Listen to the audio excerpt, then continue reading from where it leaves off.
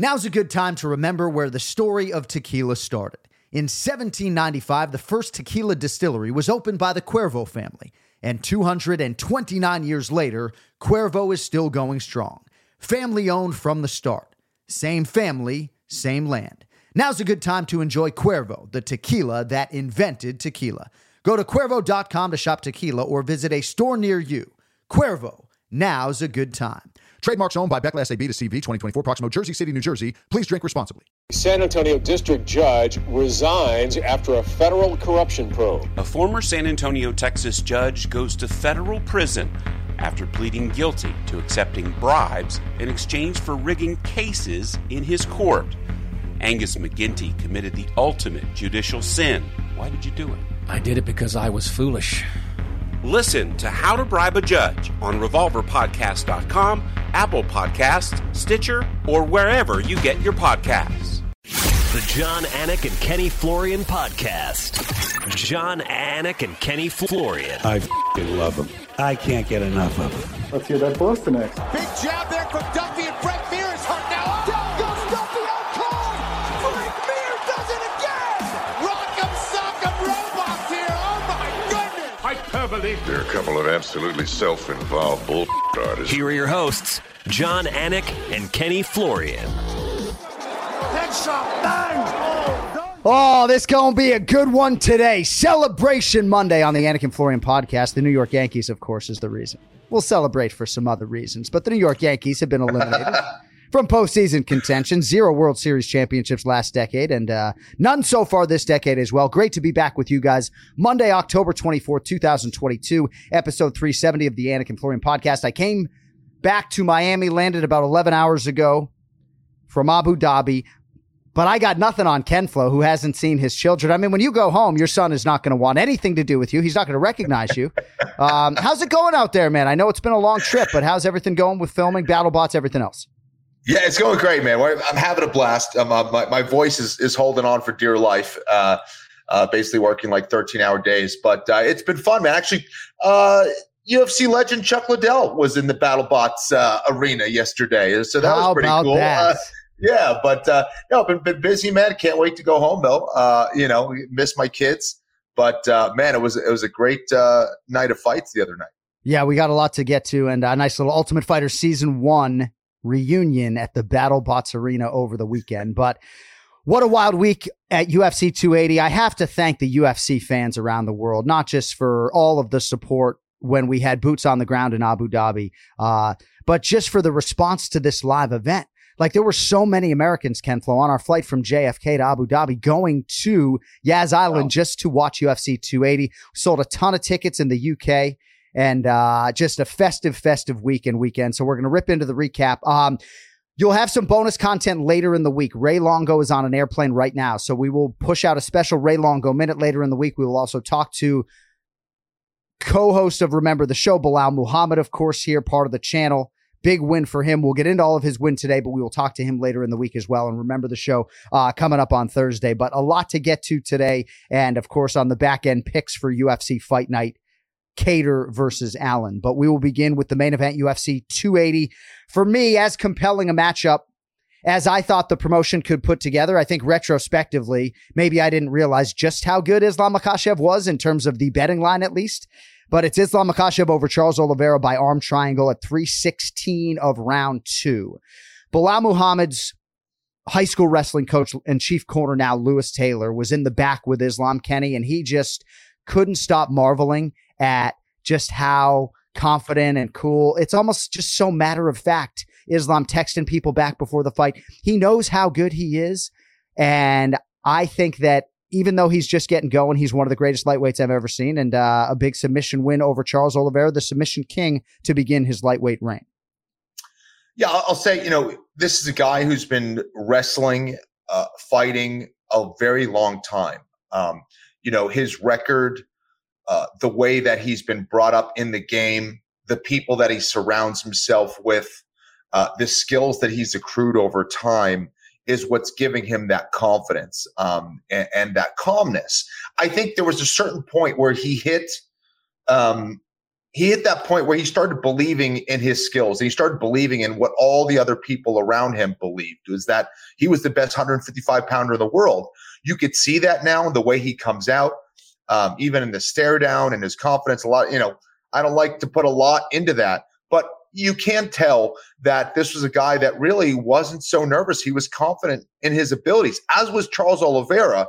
But the skills just didn't match with what Islam had that night. And I was very impressed with his performance, for sure. So obviously we'll get into some of the fight itself, of course, with the MMA mind that is Kenny Florian. But, sometimes when fighters lose fights, I talk about these 2-year setbacks, and sometimes you sort of, internally roll your eyes. I know you never look at me and actually roll your eyes back at me. But when Islam Makhachev lost to Adriano Martins in his second UFC fight, the expectations were pretty lofty then, and he was 1-1 in the UFC, and it was like, oh man, he's going to have to rebuild right now. He just got knocked out by Adriano Martins, and I think not unlike a loss will be good for Sean Brady. I think certainly it was good for Islam at that point in time, but we have been told for years, Kenny, that this was the star pupil of Abdulmanap Nurmagomedov, his favorite student, the guy for whom he would put chips in the center of the table every day of the week, the guy that was better than Khabib Nurmagomedov, whose game was maybe even more nuanced, better striker. We've heard it all for years, would be favored against any lightweight in the world.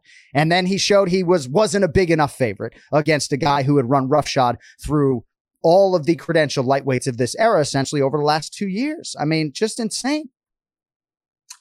Yeah, again, it was able to come together at the right time. Anytime you are dealing with volatility in your life, in your career, you have to stay the course to understand that that's going to later give you that long-term durability. And that's what that was about. When you're losing, you're finding out that weakness.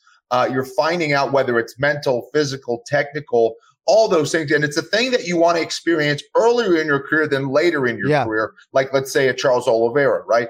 So the fact that it came together the way that it did is a great reminder for those that are getting into the game, for those that are watching as fans, that just because someone loses, it doesn't mean that you won't see them later on with the strap. And to see Islam, to see how far he's come and where he's at this point in his career, it's awesome to see. What were your thoughts on the fight itself? Okay, so the fight itself, for me, this is a great reminder of the importance of defensive capabilities. If you look at, it's easy for us to go back, but we've talked about this. When you look at Charles Oliveira's wins, they weren't always clean wins where he got out without a mark. Like there were times where he'd get knocked out. It looked like he was going to get knocked out. Then he came back to get the submission. It seems like Charles Oliveira, if he's not beating you up, he's getting beat up. And that is a difficult thing to deal with, especially when you have so many talented 155 pounders. That's especially an issue with a guy in Islam Makhachev who barely makes any mistakes. You cannot be on the cusp of chaos. You cannot be on the cusp of getting finished. And it's one thing to be dangerous, and it's another thing to be powerful. Islam is powerful. Charles Oliveira is dangerous. And I talk about this a lot, but you can have all the offensive capabilities in the world, but if you are easy to kill, then I don't know. It doesn't mean you're not dangerous, but it just means that at some point you're going to not only lose, but get finished. And that's what it seems like. That's what happens in Charles Oliveira's fights. And it doesn't mean he's not a great fighter. He's still extremely dangerous, but Islam Makhachev was not going to make a mistake that night. Charles Oliveira was going to have to force him into something crazy. And Islam was just not having it. Furthermore, I think Islam's striking seemed to be more of a threat than, say, a lot of other grapplers in that division, including Khabib Nurmagomedov. So he was keeping him honest with his striking, and you saw Charles Oliveira reach, open up space between his armpit and hip, and that was the arm triangle that was basically presented to Islam. So it was Islam taking advantage of a major mistake from Charles Oliveira, and I was just really impressed with Makhachev, his consistency, and his pressure.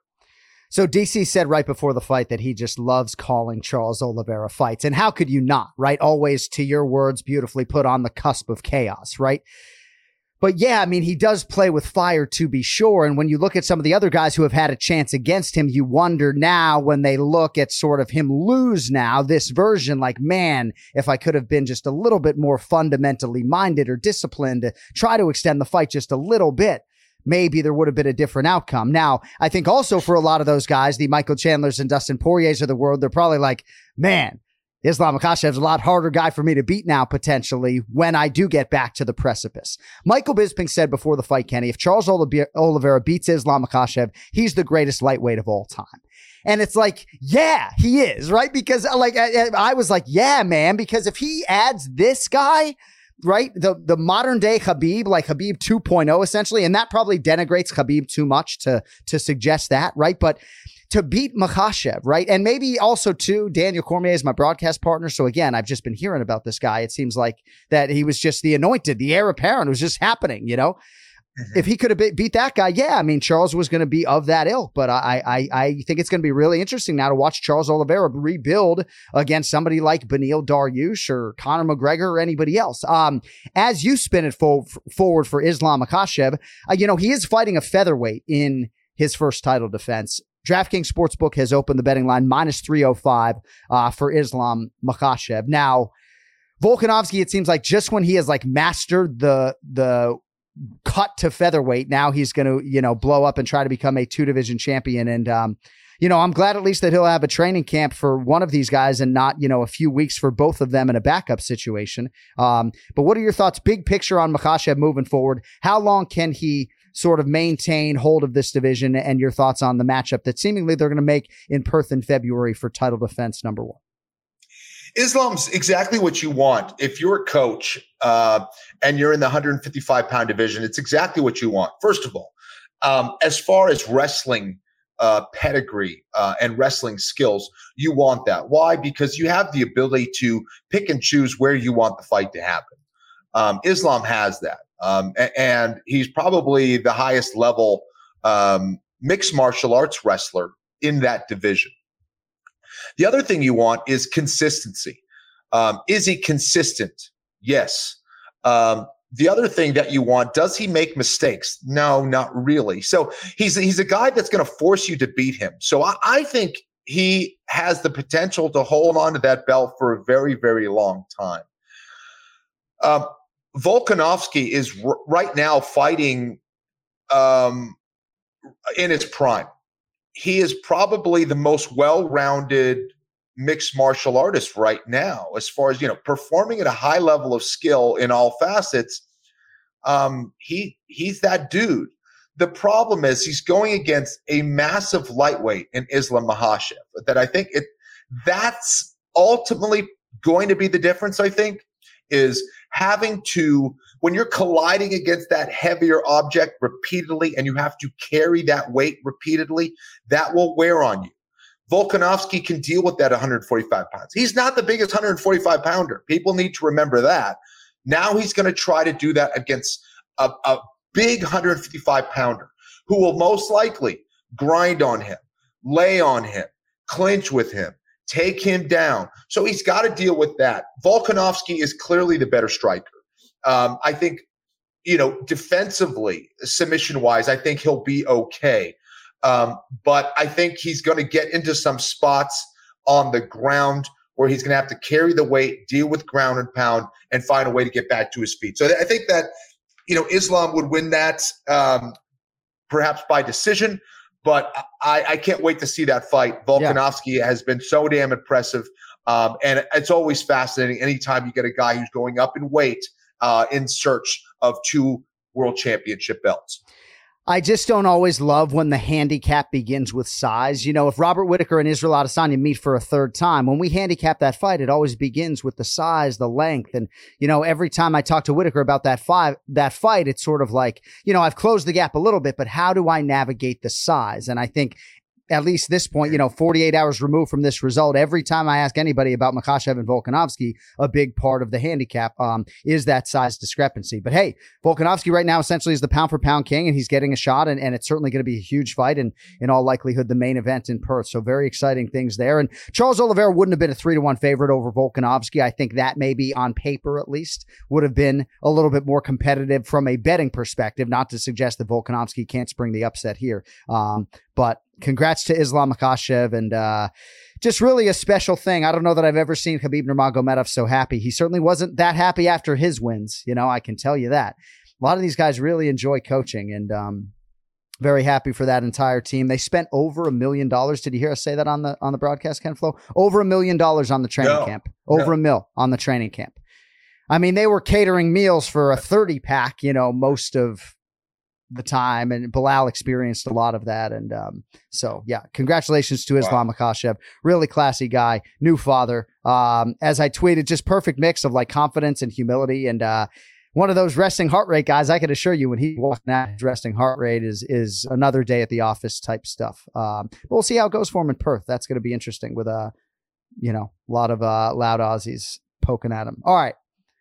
Co-headliner, Aljamain Sterling over TJ Dillashaw by TKO at 3:44 of round 2. I was looking at the clock in round 1 when it said 3:06, thinking, how is TJ Dillashaw going to navigate these 3 minutes? If you don't know, TJ Dillashaw, 6 or 7 months ago, I believe, maybe it wasn't that long ago, dislocated a shoulder, and it kept popping out in training. And I saw TJ at a bar after the fight with his family, and he basically said it was going to be a major surgery, and it's a surgery that he's now going to have, and it was going to put him out for another year. So the thought process was to try to train through it. And, certainly there's a lot of venom being directed at TJ, a lot of darts being thrown his way, and certainly there's going to be some probably that are fired his way today. But this is one tough kid, man. And, he made the decision. Certainly it's a financially based decision in some part, but he made the decision to work through this injury, put himself in shape to try to win this fight. He didn't necessarily know how the shoulder would or would not respond in the first grappling sequence of the fight. I don't want to take anything away from Aljamain Sterling, and I don't want to be long-winded either. Your thoughts on just a crazy, crazy situation in the UFC Bantamweight Championship fight? It is a crazy situation. Perhaps TJ needed a paycheck, needed money. I guess maybe that was it. Or also, sometimes as fighters, we push ourselves to certain limits that are just simply unattainable. This is a small example of me. I remember going to Abu Dhabi myself for a jiu-jitsu match against Shaolin after getting the norovirus the night before. And I probably ate a spoonful of rice and a piece of meat in 3 days, leading to that. Oh. That was a jiu-jitsu match. That was just stupidity of me going, well, I could do it. I feel good. I'll be able to push through this, blah, blah. This is a dude who had a dislocated shoulder. He was going to participate in a world championship mixed martial arts fight against one of the best grapplers in the division, in Aljamain Sterling. That was probably a lot to ask of yourself, right? So I don't know if that was the smartest thing, but again, sometimes as fighters, we believe a little bit too much. And there's a fine line between toughness and stupidity, if I'm being honest. And as fighters, we've done that. Now, we all make decisions in our life, some of them selfless, some of them selfish, right? You pull out of the fight, potentially you never get another championship opportunity. Maybe it does come around again, but he had obviously gone through a major surgery after the Sandhagen fight. Now, he's never going to get the benefit of the doubt in the court of public opinion. That much is obvious. And certainly there are a lot of people who are going to suggest that performance-enhancing drugs, especially, doing it seemingly on the level that he did it, is not going to help your body moving forward in terms of its ability to sustain as opposed to break down, right? I mean, there's a lot of different layers to this. I mean, how about Mark Goddard, right? It's disclosed to him in the back by TJ that this thing's going to pop out.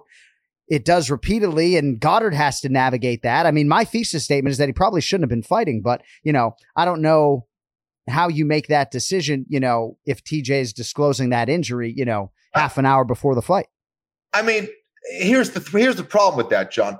Are you telling me TJ Dillashaw, one of the best bantamweights of all time, was going to get denied a shot later on down the line? If he waited, would they have told TJ, hey, man, I don't know if you're a big enough name for this division. We're gonna put you on the sidelines for a little bit. No, like he had one fight against Corey Sandhagen and got the fight. You telling me they would have told TJ to take a back seat and to chill a little bit? Hey, we got a bunch of other guys ahead of you. He's the biggest name in that division. No, I think that's fair. I think that's a good point. And certainly internally, in terms of the metrics, he must be moving some needles, because you're right.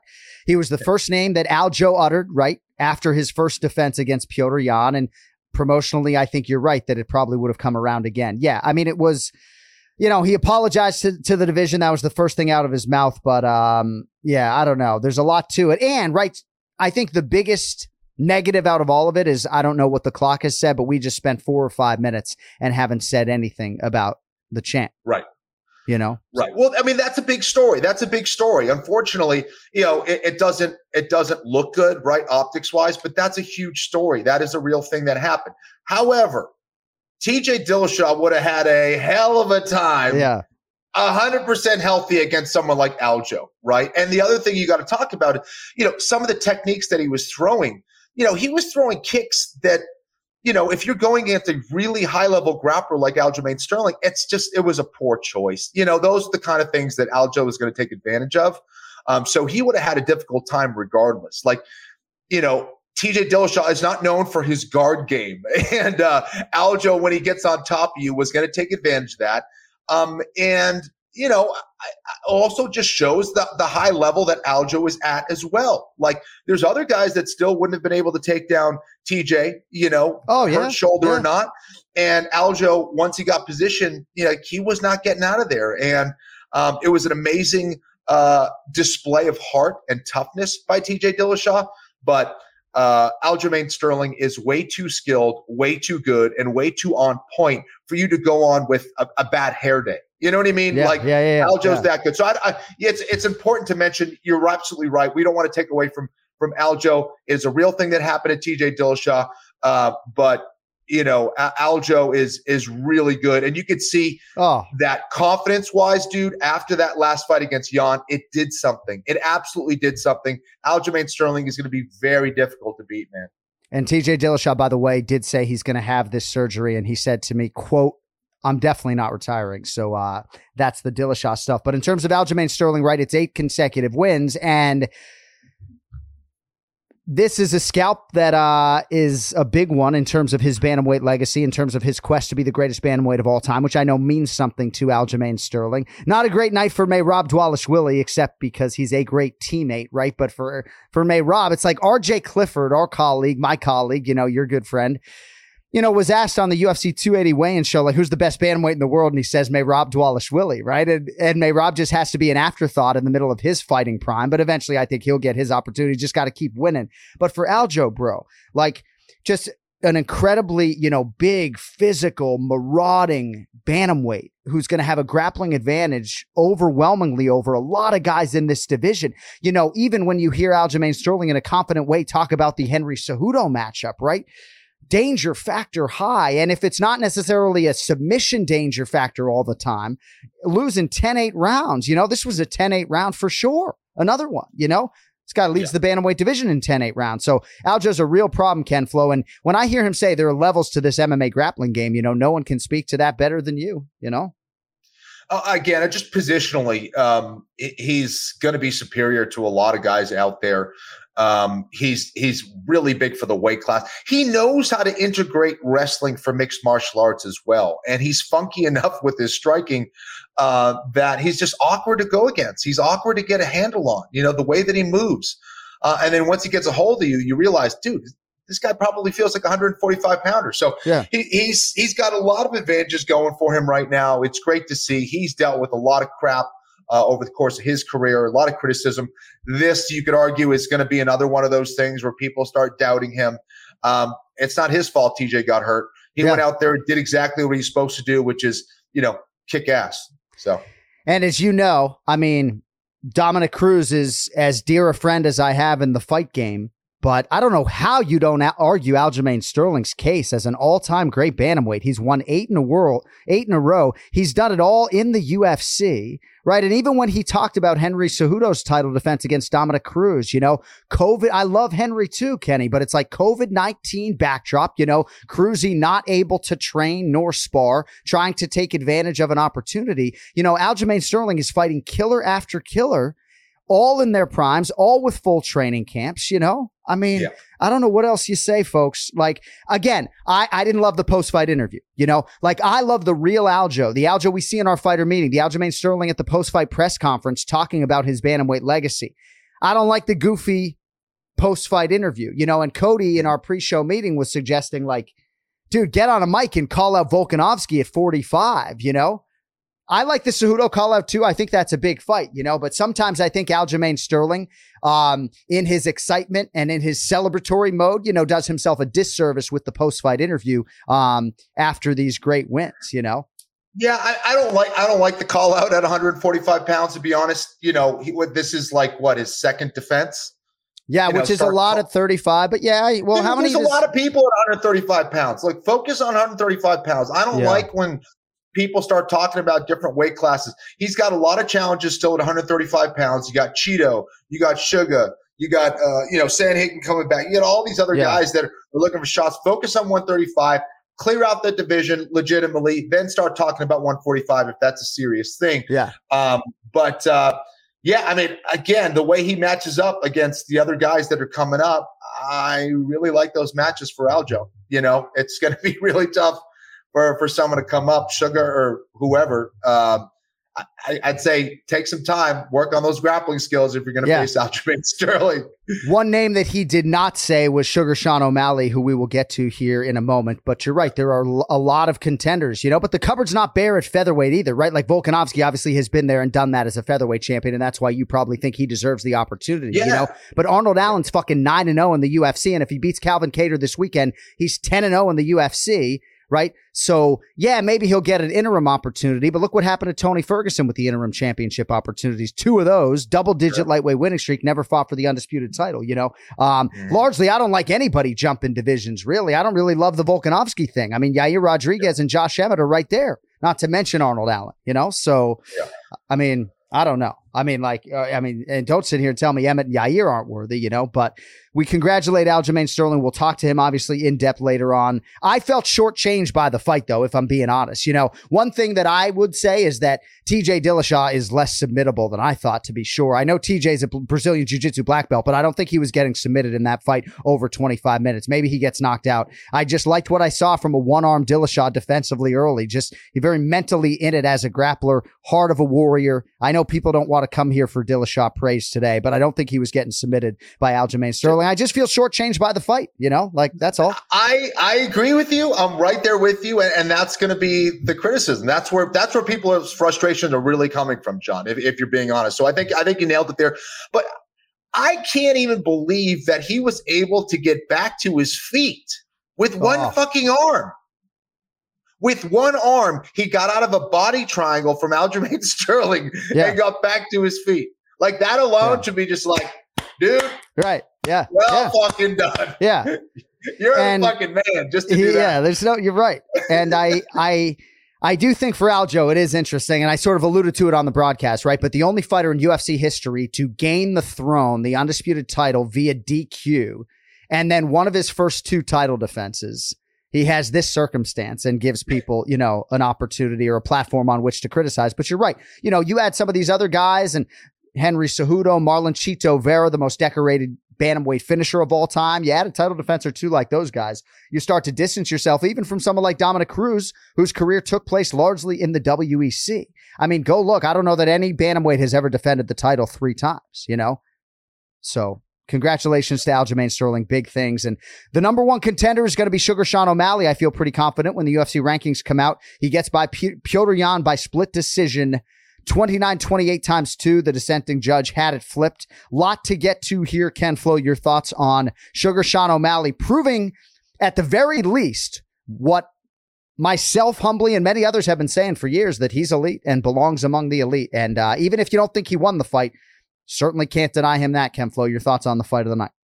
John, I would say that would be the number one takeaway for him, is that he belongs. The number two takeaway for him, and this is something he needed, was that perhaps he's been viewed as a front runner. That when things are going well for him, he's great. But when things start to go bad for him, that he doesn't have the heart, or he doesn't have the durability, or blah, blah. He put that to rest as well, which I think was a huge point. He had to deal with some serious adversity against an absolute savage in Petr Yan, right? A guy who has been a marauding force in that division, a former champion. Looks like we might have lost Ken Flo for a minute there, folks. As soon as I started to type in the chat room that I was going to call for Brian Petrie when we transitioned to Beneil Dariush, you cut out. Oh, he's back. Yeah. Can you hear me now? As you were saying, yes. Damn. So anyways, I don't even know where the hell I was, but where I got cut off. But anyway, so this was an important point, right? For him to show that he's not a front runner, that he can come back, that he can deal with adversity. And I thought it was a close fight. People calling it a robbery. What are you watching? What are you watching? I'm sorry. That's not a robbery. That's not a robbery. I had it first round for O'Malley. I thought the third round was O'Malley's. I thought the second round was Petr Yan's. Yeah. I thought it was a fucking classic. These guys are so good everywhere.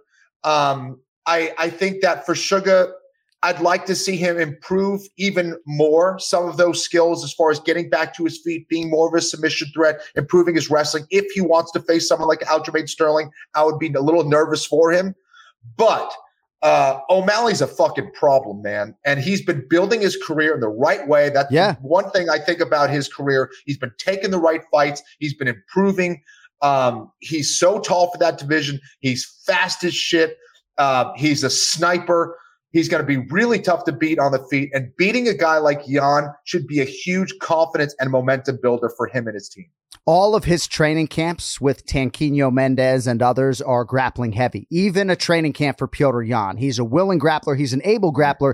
I just don't love the Aljamain Sterling matchup from a grappling perspective, at least in terms of some of the physicality and the way Sterling would be trying to take that fight. But I wouldn't at all be surprised to see Sugar Sean O'Malley's next fight be for the championship. Maybe it'll be a rematch with Chito Vera, but I want to focus on this fight itself. Close fights can still be 30-27, right? I think one of our producers had it 30-27 for Petr Yan. Now, I thought the clearest round might have been round 2 for Yan, right? But I want to read something from Boxing Bush, host of the Heavy Hands podcast. I guess I can't be surprised since Petr Yan is a hardcore fan favorite and O'Malley is a casual fan favorite / general menace. But if you look at that fight and conclude that the correct result is blindingly obvious, I don't know what to tell you. There are robberies and then there are a close fight. That was a close fight, close fight. And when you look at the third round, Sean O'Malley had an overwhelming striking advantage, and Petr Yan had a couple of minutes of control time with the grappling,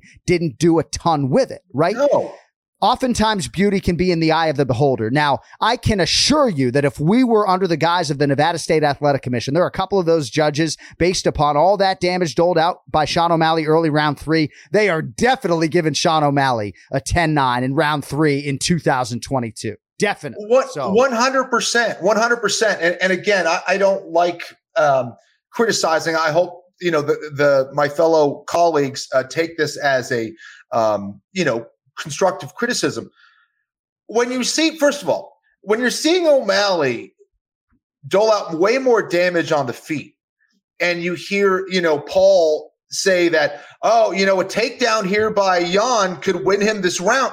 No, that's not the way you score a fight. That's not going to be the thing. Like, I can't tell you how many people reached out to me and were like, "Oh, dude, did you see that O'Malley fight? That was a robbery." And then I explained to them how a fight is scored. They're like, "Oh, I didn't know that."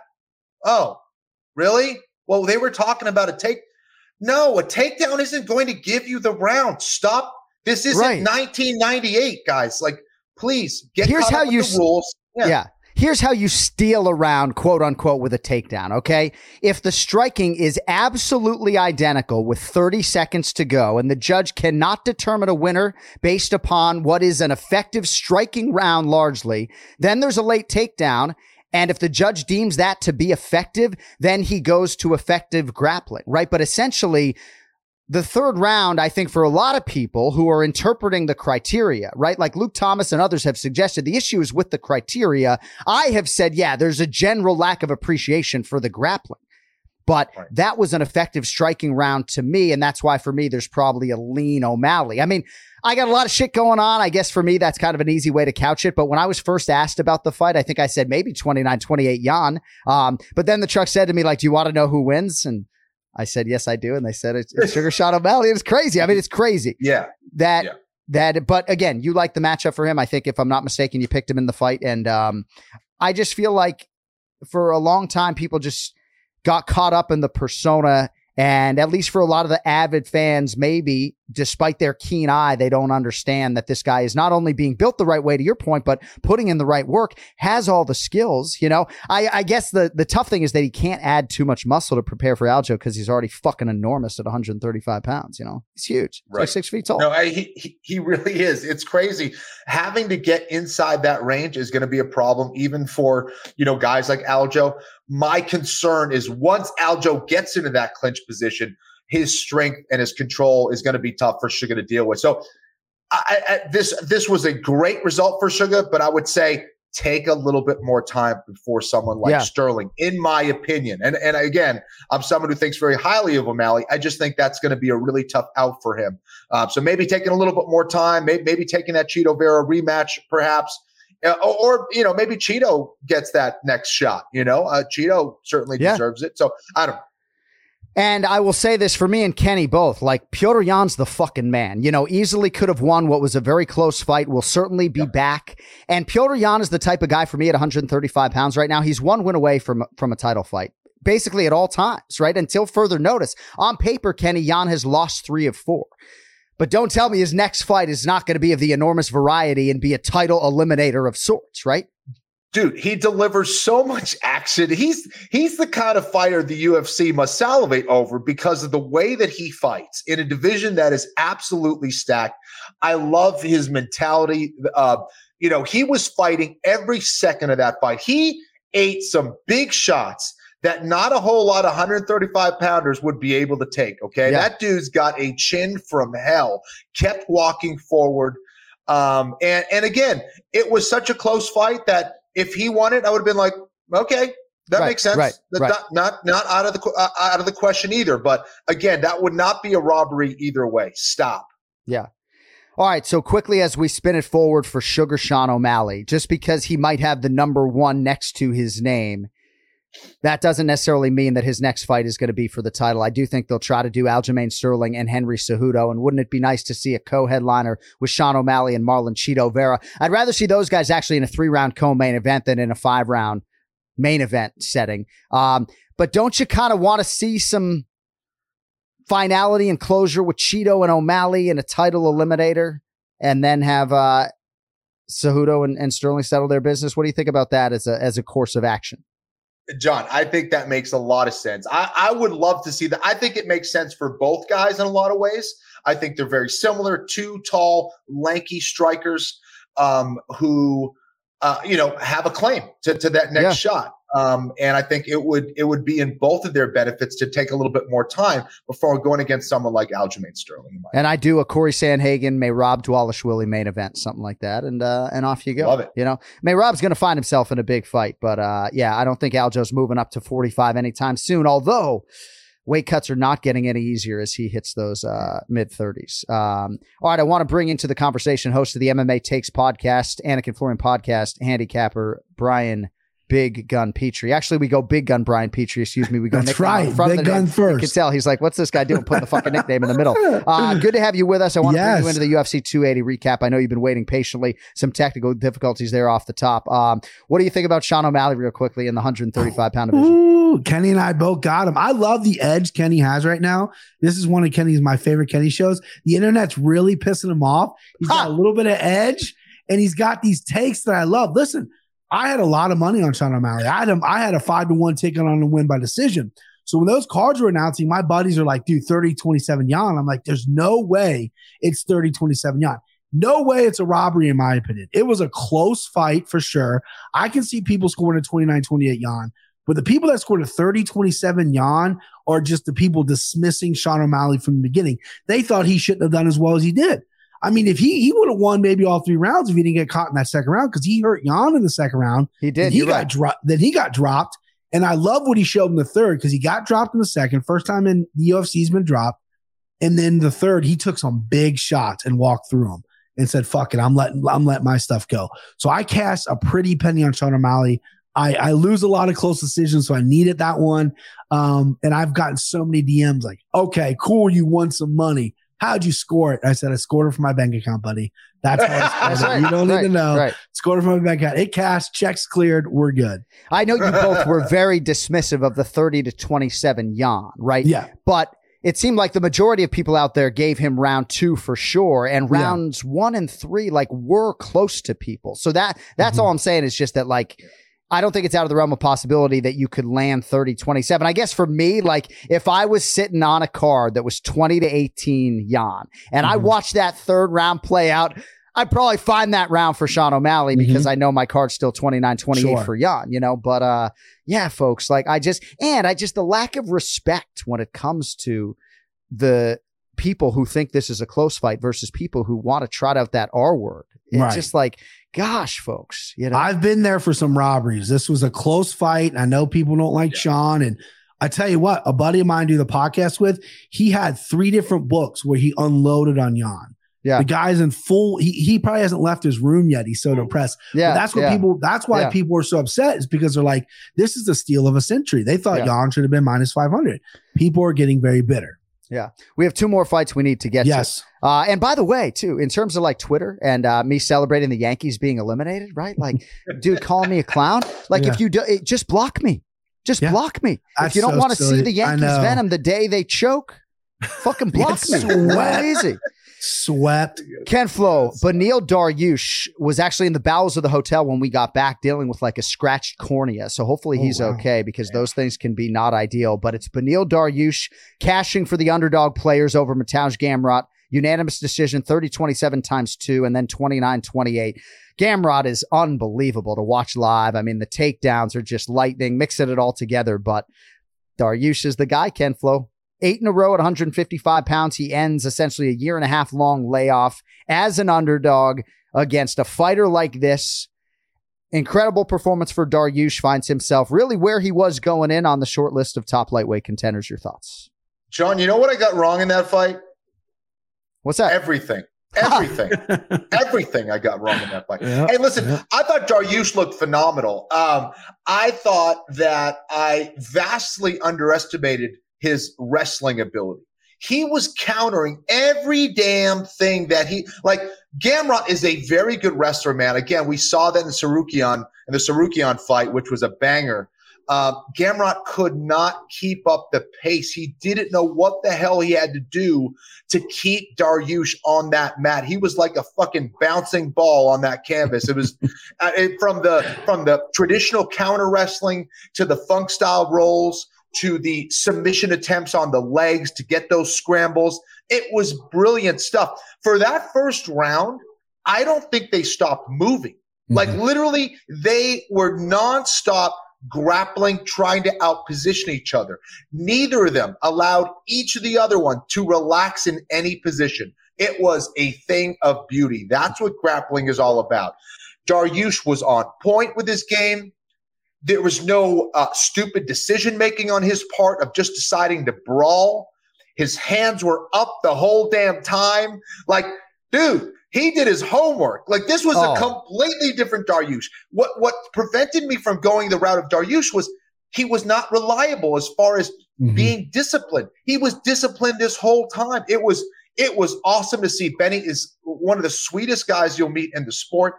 It was great to see him get this win. And if this is the Dariush that is going to continue as he moves forward, he's going to be a very difficult man to beat, especially for someone like Makhachev, who is a wrestling heavy game. I think that's going to be really interesting, and he has a legitimate shot. I think that highly of his performance. Petrie, not hard to see why Ken Flo has consistent television work. That analysis is sort of hard to follow. Perfect. Thoughts on Dariush and Gamrot? The only fight I got wrong in the main card, and it was a big swing and a miss. I had Gamrot by decision, but man, Benny looked strong. His hips looked strong. He was countering everything. His cardio is great. And what sealed him the fight, it was a competitive fight. I obviously thought Benny was up, but that left hand that put Gamrot down was a thing of beauty. Perfect time, everything. Gamrot rushed a lot of takedowns. It was like almost he was afraid to stand up. He kept jumping these singles, and you're not going to get after the second round. He should have known you're not getting Dariush down the single. He's too good. He's too strong. Super impressed with Dariush. Whiffed on that. I'm glad he won. He deserves to get the big shots. I know Gamrot's still fairly new to the promotion. Benny's been doing it for a while. Him and Oliveira makes all the sense in the world. Throw him in an event somewhere. And that'd be like a title eliminator since Islam's doing the Volk fight. Yeah, that makes sense. But Ken Flo, the question beckons of all the top lightweights now, if you had to send one of them in there to save a dog's life to beat Islam Makhachev, a lot of people are sending fucking Benny Dariush in there. I'm telling you. You know, I think so too. And people forget this dude has a nasty guard too. He was very well known for his guard in the jiu-jitsu, in the sport of jiu-jitsu. So, I think he's got a lot of tools that make him an interesting out against someone like a Makhachev. He's got that high-level Brazilian jiu-jitsu black belt pedigree. He can hit. He can knock you out. He clearly knows how to wrestle now. So that is a very interesting fight. Yeah, no question. All right, before we spin it forward and get to the next live event, UFC Fight Night, Kattar versus Allen, there is one final fight that we would like to discuss, the featured prelim of the night, featuring Anik and Florian podcast channel, podcast host, Belal, remember the name, Muhammad. Came in number 5 in the world against, I think, number 8, Sean Brady, who was undefeated at 15-0. And Ken Flo, it is Belal by TKO at the 4:47 mark of round 2. A lot of layers to this one. Belal and Brady were supposed to fight in December of 2020. That fight did not materialize. And the time at which the fight materialized, Belal had already taken out guys in the top 5, beaten them, not taken them out per se, but fighting down in the rankings against a guy who was all the rage, favored to beat him. And I think in a lot of ways, Sean Brady was anointed, and a huge, huge win because of all of that backdrop for Belal Muhammad. Your thoughts on the featured prelim over the weekend at UFC 280? Well, this is why numbers never tell the whole story. And people, will fall in love with numbers and, seeing that undefeated record. Don't look at that record. Look at who they've beaten and how they've beaten them. That is way more critical. So those are a lot of things that numbers really can't tell the story of. And for me, Belal, the fact that this dude, when his back is up against the wall, when there's pressure on the line, when he needs to come up with a great game plan, and he's facing all these very dangerous fighters, he's proven that. Sean Brady hasn't to me yet, despite being undefeated. Not to say he can't be a champion in the sport. Maybe he can, but right now, at where they're meeting at both stages of their career, Belal, to me, wasn't only the pick, it was an easy pick to me. Again, give me the guy who was walked through the fire. Belal is that dude. I think it was Brian. I think you said this on Twitter. Someone did, was that he was figuring out Brady at the end of that first round. And you could see he just started, he kept that pressure on, and just him being the intelligent fighter that he is, started to pick him apart. And once he saw that egg cracking, man, he just kept that pressure on and ended up taking him out. So that was experience. That was intelligence. And that was just hard training, man. Awesome performance. Couldn't be happier for Belal. Spent 5 weeks in Dubai and then Abu Dhabi alongside Khabib and Islam and Abubakar Nurmagomedov, and a lot to get into it as far as Belal's performance is concerned. I thought Sean Brady did win the first round. I went back and watched it. Yeah. Belal came on strong, to Kenny's point, at the end of the round, but I thought Brady landed the more significant strikes. And then there was a front kick from Sean at the 3:43 mark of round 2 that came within an inch of hurting Belal. And, I know a lot of people feel like Brady underperformed and still, I think, sometimes even want to take away from Belal somehow, some way. But it is a game of inches. Go ahead, Ken Flo. John, I was going to say, to your point and to it being a game of inches, what concerned me about that kick was that not only did he almost land it, but Belal didn't see it. And I was like, oh my gosh, no, dude, stay on your game. You're doing good. Yep. Just So that was nervous, but that made me nervous. But sorry, go ahead. No, that's a good point. So Bilal started like 5 for 30 and eventually found the range later in round 1. Brady had some moments even in round 2. But, I just think there's a lot to like about what Bilal has done in terms of the methodical build and now bringing Khabib Nurmagomedov into an egoless corner, right? You're bringing Khabib into a corner that has Lewis Taylor, no fucking ego, Mike Valley, no ego, right? So when Bilal puts Khabib over in the post-fight interview and says literally like he was coaching me to finish him, whereas maybe if you're reading into Bilal's comments, maybe if there wasn't that imperative coming from the corner that he's a little bit conservative, like Khabib's like, this is your moment. Like the referee's ready to give you a standing TKO. Go for it, right? Like Khabib's cornering actually paid off. I don't know, man. High fight IQ. Commitment is all in, and there were times as Bilal built into a top 5 fighter, Bri, where maybe I didn't think the ceiling was championship. I certainly do now. Yeah, I've always felt really high on. I've cashed him as a dog. He just paid for my Vegas trip. I owe him a pair of Crocs. I know he's a Croc guy. Get him a dinner or something when I'm in Vegas. Listen, I thought the fight was going to go like that. I thought Bilal was going to have a slow first round, but it was going to be pressure. And then Brady, who's a muscled up dude, got put on his back foot. I figured he would slow down and Bilal would take over with the wrestling. But instead of doing that, he just did it with his hands. And then he knew he had to walk through fire because Brady's a good counterpuncher. He ate some shots, walked through fire because I'm not taking a fucking step back. I'm going to break this dude. And he did. When Brady dropped his hands, he started getting a little tired. Bilal landed that right hand and then closed the show. And that's what people want to see. I said on last time we capped a Bilal fight, I said Bilal's got elite cardio, probably the best at 170. Everyone's throwing out Colby Covington. That's fine. This was elite cardio on display. Bilal barely was sweating and it was a hot arena. This dude threw a lot and put out a lot. And I'm so happy for him. I don't know him all that well. He's a part of the channel. I've been on his show once and I couldn't be happier. And it's not only that, but it has to be that much sweeter that he was a fucking underdog, which I thought is crazy. No disrespect to Sean Brady, but for Bilal being an underdog after his resume, I mean, as a gambler now, my only regret is I didn't put my fucking house on it. When I watched the film, I was even more surprised when I watched the Sean Brady, Michael Chiesa 3rd round, felt like Bilal was going to realize a lot of success on the feet.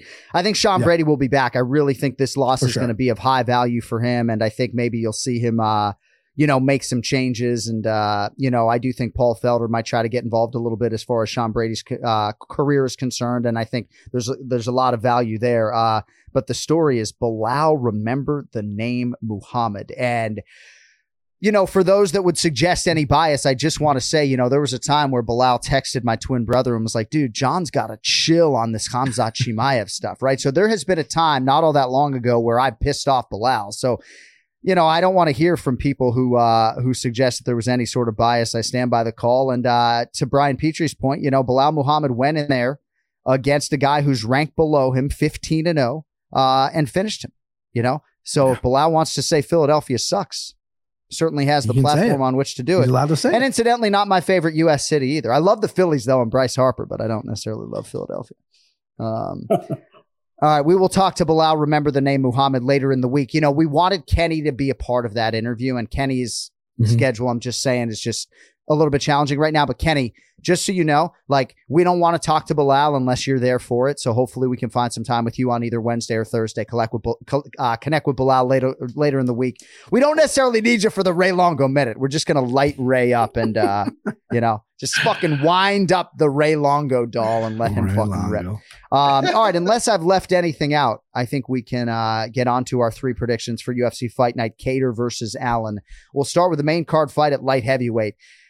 Someone's going to be very sore and very hurt after this fight, if not both of them. I mean, it's going to be at the apex. Everything is just going to sound like bones breaking on bones. Dustin Jacoby, -155. Khalil Roundtree Jr., +135. How about Jacoby, the Hanyak, unbeaten in 9 fights since returning to MMA in 2019, 8 wins and a split draw. He's won 4 in a row in the UFC, now faces Khalil Roundtree Jr. Bry, he's won 2 in a row, last of which a bonus-winning knockout of Carl Robertson earlier this year. You going Roundtree Jr. or the favorite Dustin Jacoby? Great matchmaking here. I mean, Jacoby hasn't lost a competition since 2016. I mean, that's absolutely insane. The move to Colorado has done him so well, because not only is this guy finding his cardio, which is, I think, plagued him in the past, but he's so deadly accurate, and now he's confident. He's taking fights on short notice because he's not worried about his tank. He's taking fights injured. He had a busted up leg his last time out, never threw any kicks. He's taking these fights because he's so confident in his preparation. Then you get a clear Roundtree. This guy, I cannot get this guy right. Since the Ultimate Fighter, I can't get this fucking guy right. He goes out there, he's a murderer, or I go out there and I bet a ticket and he lays an egg and I'm standing there with a ticket in my hand like, what the fuck just happened? This is the same guy that's throwing baseball bats for legs. Good fight for both guys. I really do. And I love the line. I think the line is properly lined here because I think Jacoby just is that much cleaner on the feet. And I think he's been in there with Alex Pereira in the kickboxing world. He's been there with really explosive guys. And he lost to Pereira, but he got knocked out. But he's done well against really high-level guys. So I don't think the explosiveness of Roundtree is going to be really that big of a difference here. I started off liking Jacoby. Now I'm starting to love him. This is going to be a must bet for me. I wouldn't be surprised if Roundtree fades a little bit. That has been he's been fixing it, but in the past he has faded. Maybe like a late second, early third TKO, KO for Jacoby. I'm on the Jacoby train, babe. Kenny, I do planks. I feel like if either one of these guys kicked my body, it would be fatal.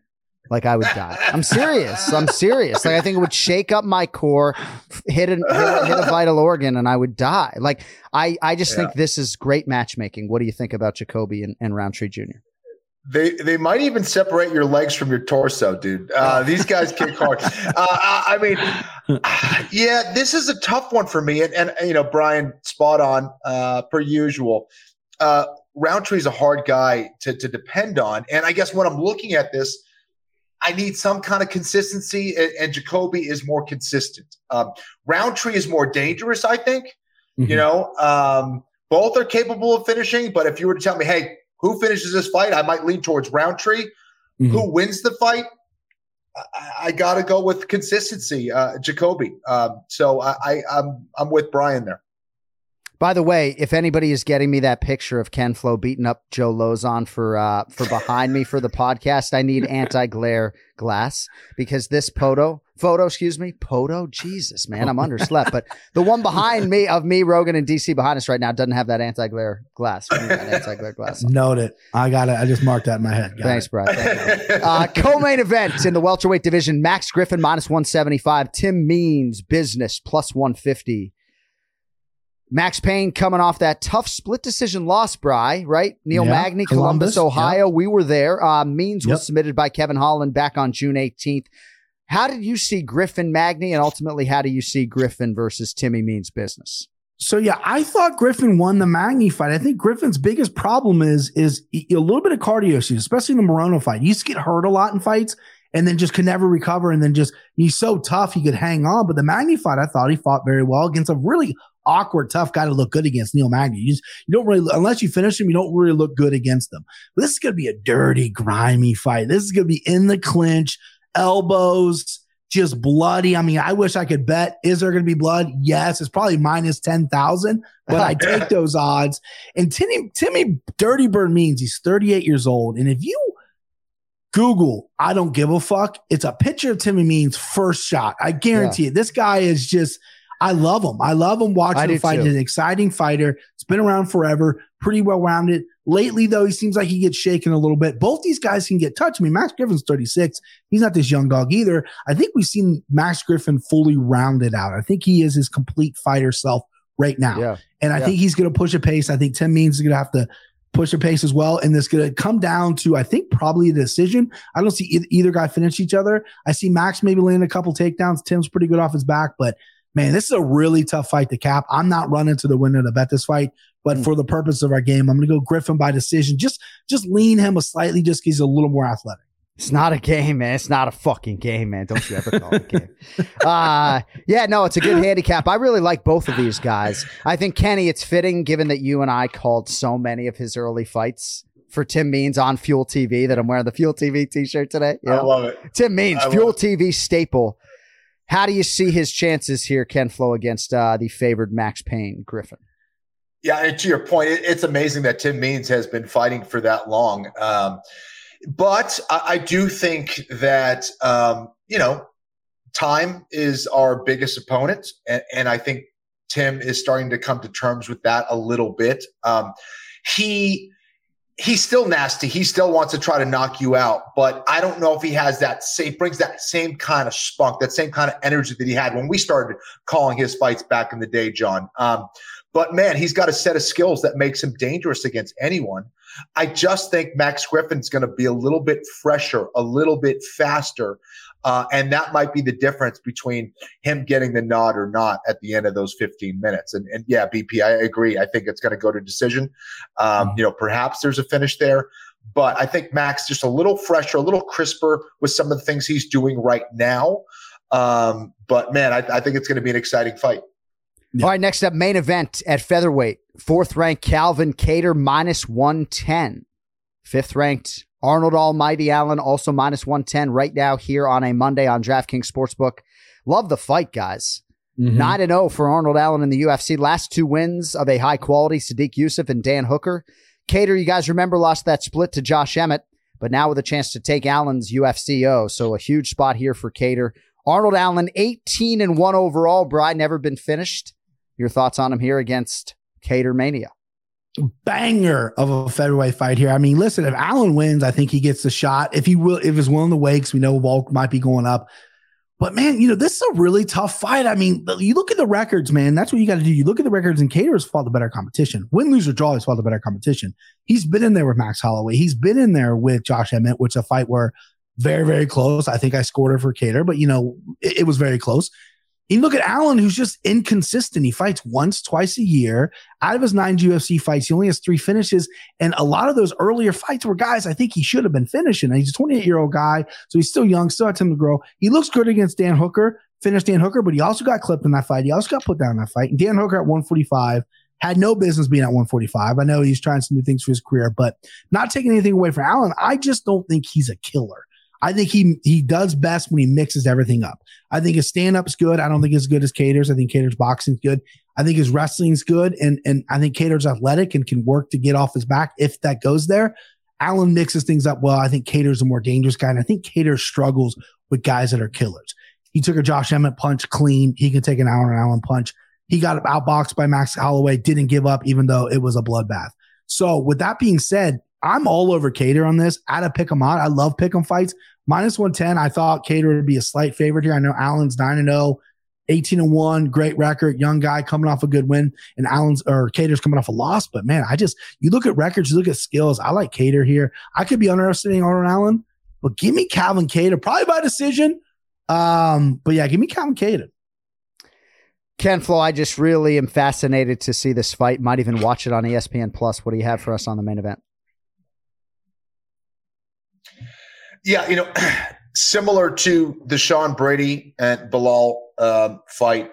Again, Kattar is a guy that has been through the fire. He's been proven. I think Arnold Allen has toughness as well. Don't get me wrong. But as Brian said, he hasn't faced the same kind of caliber of competition that Kattar has. That's significant because not only do we know that Kattar is tough, but we also have to assume that he's learning from those experiences. I also thought he won that last fight against Josh Emmett. So when you're accruing that level of experience, that really matters, especially in a lot of these 5-round fights. You get in there with Max Holloway, you don't think you're going to learn from that fight? So Arnold Allen can mix things up with his takedowns and things, and I don't think Kattar's going to be a threat on his back. Is he going to be able to do that consistently, in my opinion? From what I've seen, I'm not so sure. But that's his best bet, is trying to mix in his grappling, takedowns, landing some ground and pound, and scoring enough on the ground with his ground and pound to win that fight. But I just don't see it happening on a consistent basis. I like Calvin Kattar here as well. All right, both of our guys like Calvin Kattar in the main event coming up this Saturday. Bri, before we let you go, do you use antiperspirant, deodorant? What do you use under your arms, if I could ask? So I use deodorant, but here's, and this is the honest to God truth. I've never had BO in my life. I don't have armpit hair, and being a bigger guy, I don't sweat a whole lot. I know we had a weigh-in incident or a press conference incident with you, John, that a lot of people are going around with? Is that what we're leaning towards? Kenny, do you wear antiperspirant deodorant? What do you do under the arms, Kenny? I go the deodorant route. I'm not a big sweater. Like it takes me a lot to really get sweaty. Yeah. So my feet don't sweat, my hands don't sweat, right? Armpits. Sweat glands in my armpits just don't care that I'm on television whatsoever. Okay. Yeah. All right. So, but my twin brother has had this issue as well. Right. And I did not expect to have to host the press conference, right? Dana came in a little bit late from Abu Dhabi. So I only had one button down and it happened to be essentially white. And like my armpit. So I actually recently have gone from degree antiperspirant and deodorant. Then I went to this native stuff that was, way too natural for a recreational guy like me. And then I went to Old Spice, and I will never put Old Spice under my armpits ever again. But Old Spice. If anybody has any deodorant recommendations, feel free. And I mean, do you see? It's It's like quadruple pit stain. It's like pit stains on pit stains on pit stains on pit stains. My buddy texted me. He's like, "Is it hot there?" I was like, "Well, yeah, dude. They're in Abu Dhabi. Yeah, he's in the desert. He's in the desert." He's like, "Do you think John?" He was like worried about. Do you think John's okay? I was like, "I don't even know what I hadn't even seen it yet." And I was like, "I don't even know what you're talking about." Yeah, I mean, I'm telling you, I didn't even have to exercise on show day. I had lost so much water. I could fit into that suit with John. Hey, dude, there's a sponsor in your future. I'm telling you right now. You can make a lot of money. Nate, not only if there's any sponsors out there, not only could you help my boy John out with a great deal, but you could also make your company look really good. Like here's John before using X product. Right. Here's John after using this X product. Everybody wins. Think about it. Speed Stick Brute. I feel like you would fit a Brute scent like that. That's Thanks, John Anik. Thanks, bro. Hey, hey, have a great rest of the day. Better evening, buddy. We'll talk to you next week. I'll see you. See you, dude. At Brian Petrie MMA on social media. Yeah, a little bit of an armpit disaster over the weekend, but I have no choice but to move past it. It is what it is, right? All right. One final thing to do as we call on our executive producer, Cody Merrow, for the Merrow Seconds. Don't forget, content coming up on this very channel later this week. A Ray Longo Minute, an interview with Bilal Muhammad, and then remember the show, of course, with Bilal and my identical twin, Jason Anik. But now we go to the cutting room floor stuff and anything we may have missed. Hi, Cody. What'd you think of UFC 280, my man? I thought it was fantastic. A little day card, get in and out early. Usually I'm slubbing around waiting for those fights on in 5 o'clock Eastern time. So got them out the bag and got to use the night. Got to utilize the night. You know what I mean? This Merrow Seconds is brought to you by Right Guard Sport. Whether you're in half guard, full guard, or no guard, Right Guard has you covered. Right Guard Sport. Use code John Anik for 15% off today. Rest assured, we went black T-shirt the next day for the weigh-in, though. Yeah, well, we're definitely not getting an Old Spice sponsor. So Dana told me to just wear black up there. I had to show him that picture. I had to pull out my phone. I was like, boss, he was like, thanks for filling in yesterday. I was like, dude, do you see this, man? Do you fucking see this? The laughing stock of the internet. I get off the podium. I go back to my room. I open my phone. I have like 300 mentions. I'm like, oh, what did I say? And it's like, oh no, it's just 300 mentions about your armpits. Everything's fine. Much rather that than have said something like, inflammatory. Something about testicles or, something. Actually, one thing I got criticized for saying was I was asked about the fight between Charles and Islam. And I said, I'm sitting here with two of the greatest lightweights of all time. And I was roundly criticized for that. Do you know how many people have double-digit winning streaks in UFC lightweight history? Tony Ferguson, Khabib Nurmagomedov, Islam Makhachev, and Charles. What am I? I don't know. What am I missing? I mean, strength of schedule for Islam probably going to get a lot better now that he's the champ. Sorry, Cody. What do you got? No, my favorite part about that was the fact that I knew that you were caught off guard by that. You were just kind of standing there. You're like, the press conference isn't for John Anik, and then they're like, oh, I got a question for John, and John's like, what the fuck am I going to say? Well, no, I'm always ready. Well, I'm not to say you're not ready. I'm also always opinionated. And so sometimes, I say things and I get a little bit too superlative in nature. But. Yeah. So just to circle back to, so you talked earlier about that I had suggested Aljo call out Volk in the post fight. Now that wasn't because I thought 135 was cleared out. That was more opportunistic, because Volk is there sitting there in the front row saying, oh, I'm going to go up, that's why I thought. And then Aljo has talked about going up before, the weight cut, as you said, and then the Merab situation. So there's a lot there. And sort of Cody was saying, like, instead of Kenny saying like Henry Cejudo, just say, hey, Volk, you're moving up to 55. You can't even beat the bantamweight champ, and then you can even move on to Cheeto and everybody else. But really being focused on maximizing the moment. I thought largely did a good job with the names he called out. I just thought it was a little bit wayward the way he did it, Yeah, no, I thought it was great stuff. Some final things here from UFC 280. Performance of the night, Bilal Muhammad and Islam Makhachev. Fight of the night, Jan versus O'Malley. Interesting that Habib actually retired 2 years ago today as we're recording the episode. Wow. So, seemingly seems like just yesterday, But yeah, 2 years ago was that retirement speech in our best viewed episode of all time. Sherdog's Tristan Critchfield had a couple of by the numbers here that I thought were interesting. So Aljamain Sterling, you always talk about Dominic Cruz, consensus bantamweight of all time. I think you're going to start talking about Aljamain Sterling in that conversation. He moves to 8 consecutive victories, the longest UFC streak in history at bantamweight, and then his career 13 wins in the UFC at bantamweight also ties the record for wins with TJ Dillashaw. So sneaky. I feel like he sneakily crept up there. Yeah, 13 UFC bantamweight wins. It's a lot. It's a lot. Seems like it's just yesterday, Ray was talking on the podcast. Like, I'll tell you about this kid in the gym. Yeah. Yep. Coming to fruition. Get this stuff together. Yeah. And I don't know if I've ever told this story, but Kenny, you remember when you were in that sauna? You were dying. I'm surprised you're still here, Kenny. I don't know if you remember that. I don't know if I brought it up before. I love Ray.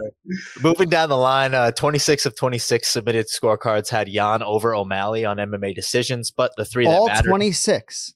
Correct. 26 of 26 of the media scorecards. But of the three that mattered, 2 had 2 rounds for O'Malley. So as the cookie crumbles, of the 3,000 unofficial cards, 21% had O'Malley winning. Here's the problem with that stuff, right? It's like, and I love the verdict guys and all that stuff, but like sometimes they'll put out what the public thinks about a certain thing. It's like, what if we had some kind of poll of what people thought about like quantum physics, where no one knows what the fuck quantum physics is or what's going on, and we took a poll of what is transpiring between 2 fucking molecules, wherever the hell, and everyone just got it wrong. It doesn't mean just because the public views it a certain way that they're going to be more educated, that their opinion matters more over 3 fucking professionals in the arena. Yeah, no, it's a good point. And we're big Verdict MMA supporters here in terms of the platform and everything that they've done. But Ben Cartledge is a credentialed judge, and we are going to touch base with Sean Sheehan in the not too distant future and get his thoughts on everything that's going on as far as that stuff is concerned. I am curious how Sean Sheehan scored that Florian Sean O'Malley fight as well. 29-28 Jan was Sean Sheehan's scorecard. Makes sense. I'm prepared. I got my numbers here. Look at you. And that makes sense. I wouldn't have a problem with that. And I also think to Kenny's point, the parallel to be drawn is in politics. Like the type of person that responds to a survey is usually the same type of person. So 26 people groupthink go and submit that Jan won. It's feasible to believe the type of person that's going to MMAdecisions.com all scored that fight that way. Whereas 21% of the public also had O'Malley winning. I didn't think it was a robbery. I thought it was close, but I did have Jan winning myself. Benny Dariush, not to be overlooked, notched his 8th consecutive victory at 155, the second longest active win streak in the division. He historically put himself in great company. His 16th career UFC lightweight win is behind only Cerrone, who we know is retired, and Jim Miller, who has 21, who's still going. That's impressive, man. Yeah. Damn. Longevity. I think it's understated how that 155 division can kind of have these long consecutive title, victory runs and then not get title shots. It's kind of crazy. By the way, Andrei Arlovsky, 39th UFC appearance coming up this Saturday night. He had like a 6-year UFC gap. This guy would be well over 50 had he stayed, but good on Andrei Arlovsky, I think, who will retire as the all-time appearance king in the UFC. Crazy stuff. That many just fights in an octagon. I mean, some people don't get that many NFL games in a career. Yeah, MLB starts, you're fighting in a cage. It's insane. That's nuts. And a heavyweight too, like it's not exactly the poster child of CTE, Right. It's heavyweight. That's nuts. Yeah. Last point on UFC 280, Bilal moves to 9 straight wins, second only to Leon Edwards. It was the first UFC bout where Brady did not land a takedown. So, Motown Philly. Back again, playing a little East Coast swing. And then, John, last thing for you is on a recent episode of the Joe Rogan Experience, Red Hot Chili Peppers lead singer Anthony Kiedis and Joe, spoke very glowingly on you. A couple of the quotes. Joe said that you were a fucking master, and he said that you were the best play-by-play guy in the history of the sport. So just wanted to get your thoughts on that. My boss, Craig Borsari, thank you, Cody Merrill, one of my biggest supporters. My boss, Craig, pulled me aside and was like, hey, if you're feeling bad about the armpits, you should really listen to what Joe and Anthony Kiedis had to say about you. But no, the support from Joe obviously means the world to me. And I hold him very dear. And obviously we all acknowledge everything that he has done. This has nothing to do with color commentators and all the analysts to my right, but praise like that from him obviously means the world. And just trying to earn it every show. But obviously that's, you want to be respected by your peers and you want to try to elevate the whole booth. And I think that, I always say that when he's there, there's a different dynamic and the booth feels elevated. And when he's not there, like he wasn't in Abu Dhabi, it's, you feel that absence. So.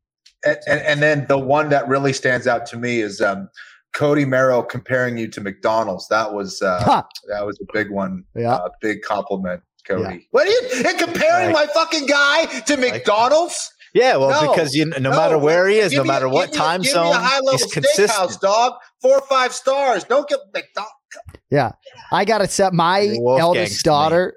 My eldest daughter is so anti-McDonald's, right, that it has ruined McDonald's for me, right? But I got to tell you, when I came back from Abu Dhabi, I didn't go to McDonald's, but seeing those golden arches when I came home, just outstanding. Just felt right at home. I have to say, go ahead, Cody. No, mine's going to wrap it up, so go ahead. That the highlight for me, Kenny, in Abu Dhabi was I got to see Leon Edwards and congratulate him right before the ceremonial weigh-in, for the first time. And he held me tight and he said in my ear, he's like, he's not cut from that cloth, So that really means a lot to me, right? That awesome. I got totally lucky with that for the record. I think sometimes, as I've said, need breaks in a broadcasting career, better to be lucky than good. That was just lucky timing by me more than anything else. But obviously every time he watches that highlight, he hears that. And, we're just trying to do right by these athletes, fight 1 through fucking 15. That's really all it is. The gut knows better than the brain. Yeah, there you go. And you I got a big fucking gut too. All right, Cody, what's your final note, my man? Oh, well, you know what it is. It's the most coveted aspect of the podcast. It's Cody's covers. Oh, yeah. All right. So tell us, 0-5 on the season. Is that correct? Yep. Crushing it. Just crushing it. And because we're on a Monday, I got to go with the Monday night game. And, the Bears, Chicago, Bilal Muhammad coming into New England -8. That's the play. So I hate to put the wax jinx on the Patriots, but that's what it's going to be. Favorites 4-0 and against the spread in the last 4 meetings. The Bears are 0-4. Obviously, a lot of those were with Tom Brady. Max coming back, lean on the run. The Bears are 31st in rush defense. So -8 is the pick to fade for Cody Merrill. All right, Cody. Thank you very much. We'll see if Cody can get on the board. One final thing that I did want to say. Our late makeup artist, Susie Freeton, her birthday is this Wednesday, October 26th. And I wanted to say that thanks to our folks at millions.co, they do the One More Sleep merchandise. They are going to match my $10,000 donation, and we together are going to make a $20,000 donation to a cancer charity in honor of Susie Freeton. So I wanted to throw this out to the Anik and Florian podcast audience. If there's a children's cancer charity or a cancer charity that you are passionate about, we're only going to be choosing one of these, but feel free to let us know at Anik Florian Pod, at John_Anik, either on Instagram or on Twitter. And later this month or early November, we're going to make a $20,000 donation on behalf of Susie Freeton to a cancer charity on behalf of myself and millions.co in honor of my dear friend's birthday here, October 26th. Also of note, KennyFlorianMartialArts.com. I encourage you to check that out. One thing I really wanted to talk about with you and Bilal later this week is just knowing some of the grappling challenges that inevitably await Bilal with Khamzat Chimaev and Colby Covington, right? Bilal has worked so dutifully on all these parts of his game, and now he'll have Khabib and Islam. But I do think having some fucking leg lock that you can go to, that you practice 10,000 times. I know, have some fucking front choke with a weird grip like Sadiq Yusuf, have some fucking choke that you can go. I don't know. I was just talking to Cody this morning about Ryan Hall, Ken Flo. I don't know. I want to get into some of that with Bilal later in the week because I think it would be of tremendous value for him to find Kenny Florian's house wherever it is in the greater United States and go into that padded room with him and his daughter. Today's episode of the Anik and Florian podcast brought to you in part by UFC Fight Pass, the world's premier combat sports streaming service.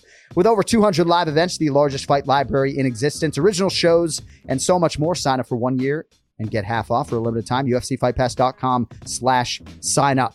Also, you can get your Anik Florian podcast merch on our website, AnikFlorianPodcast.com. Millions.co for the One More Sleep, our New York City limited edition UFC 281 One More Sleep t-shirts will be out later this week. With that, thank you to Brian Petrie. Thanks to Cody Merrow. Thanks to all of you for listening, for watching, for telling your friends. Don't forget, later in the week, Ray Longo will be here, as will Bilal Muhammad. Until then, for Ken Flom, John Anik, we'll talk to you in less than 7 days. Until then, yo later.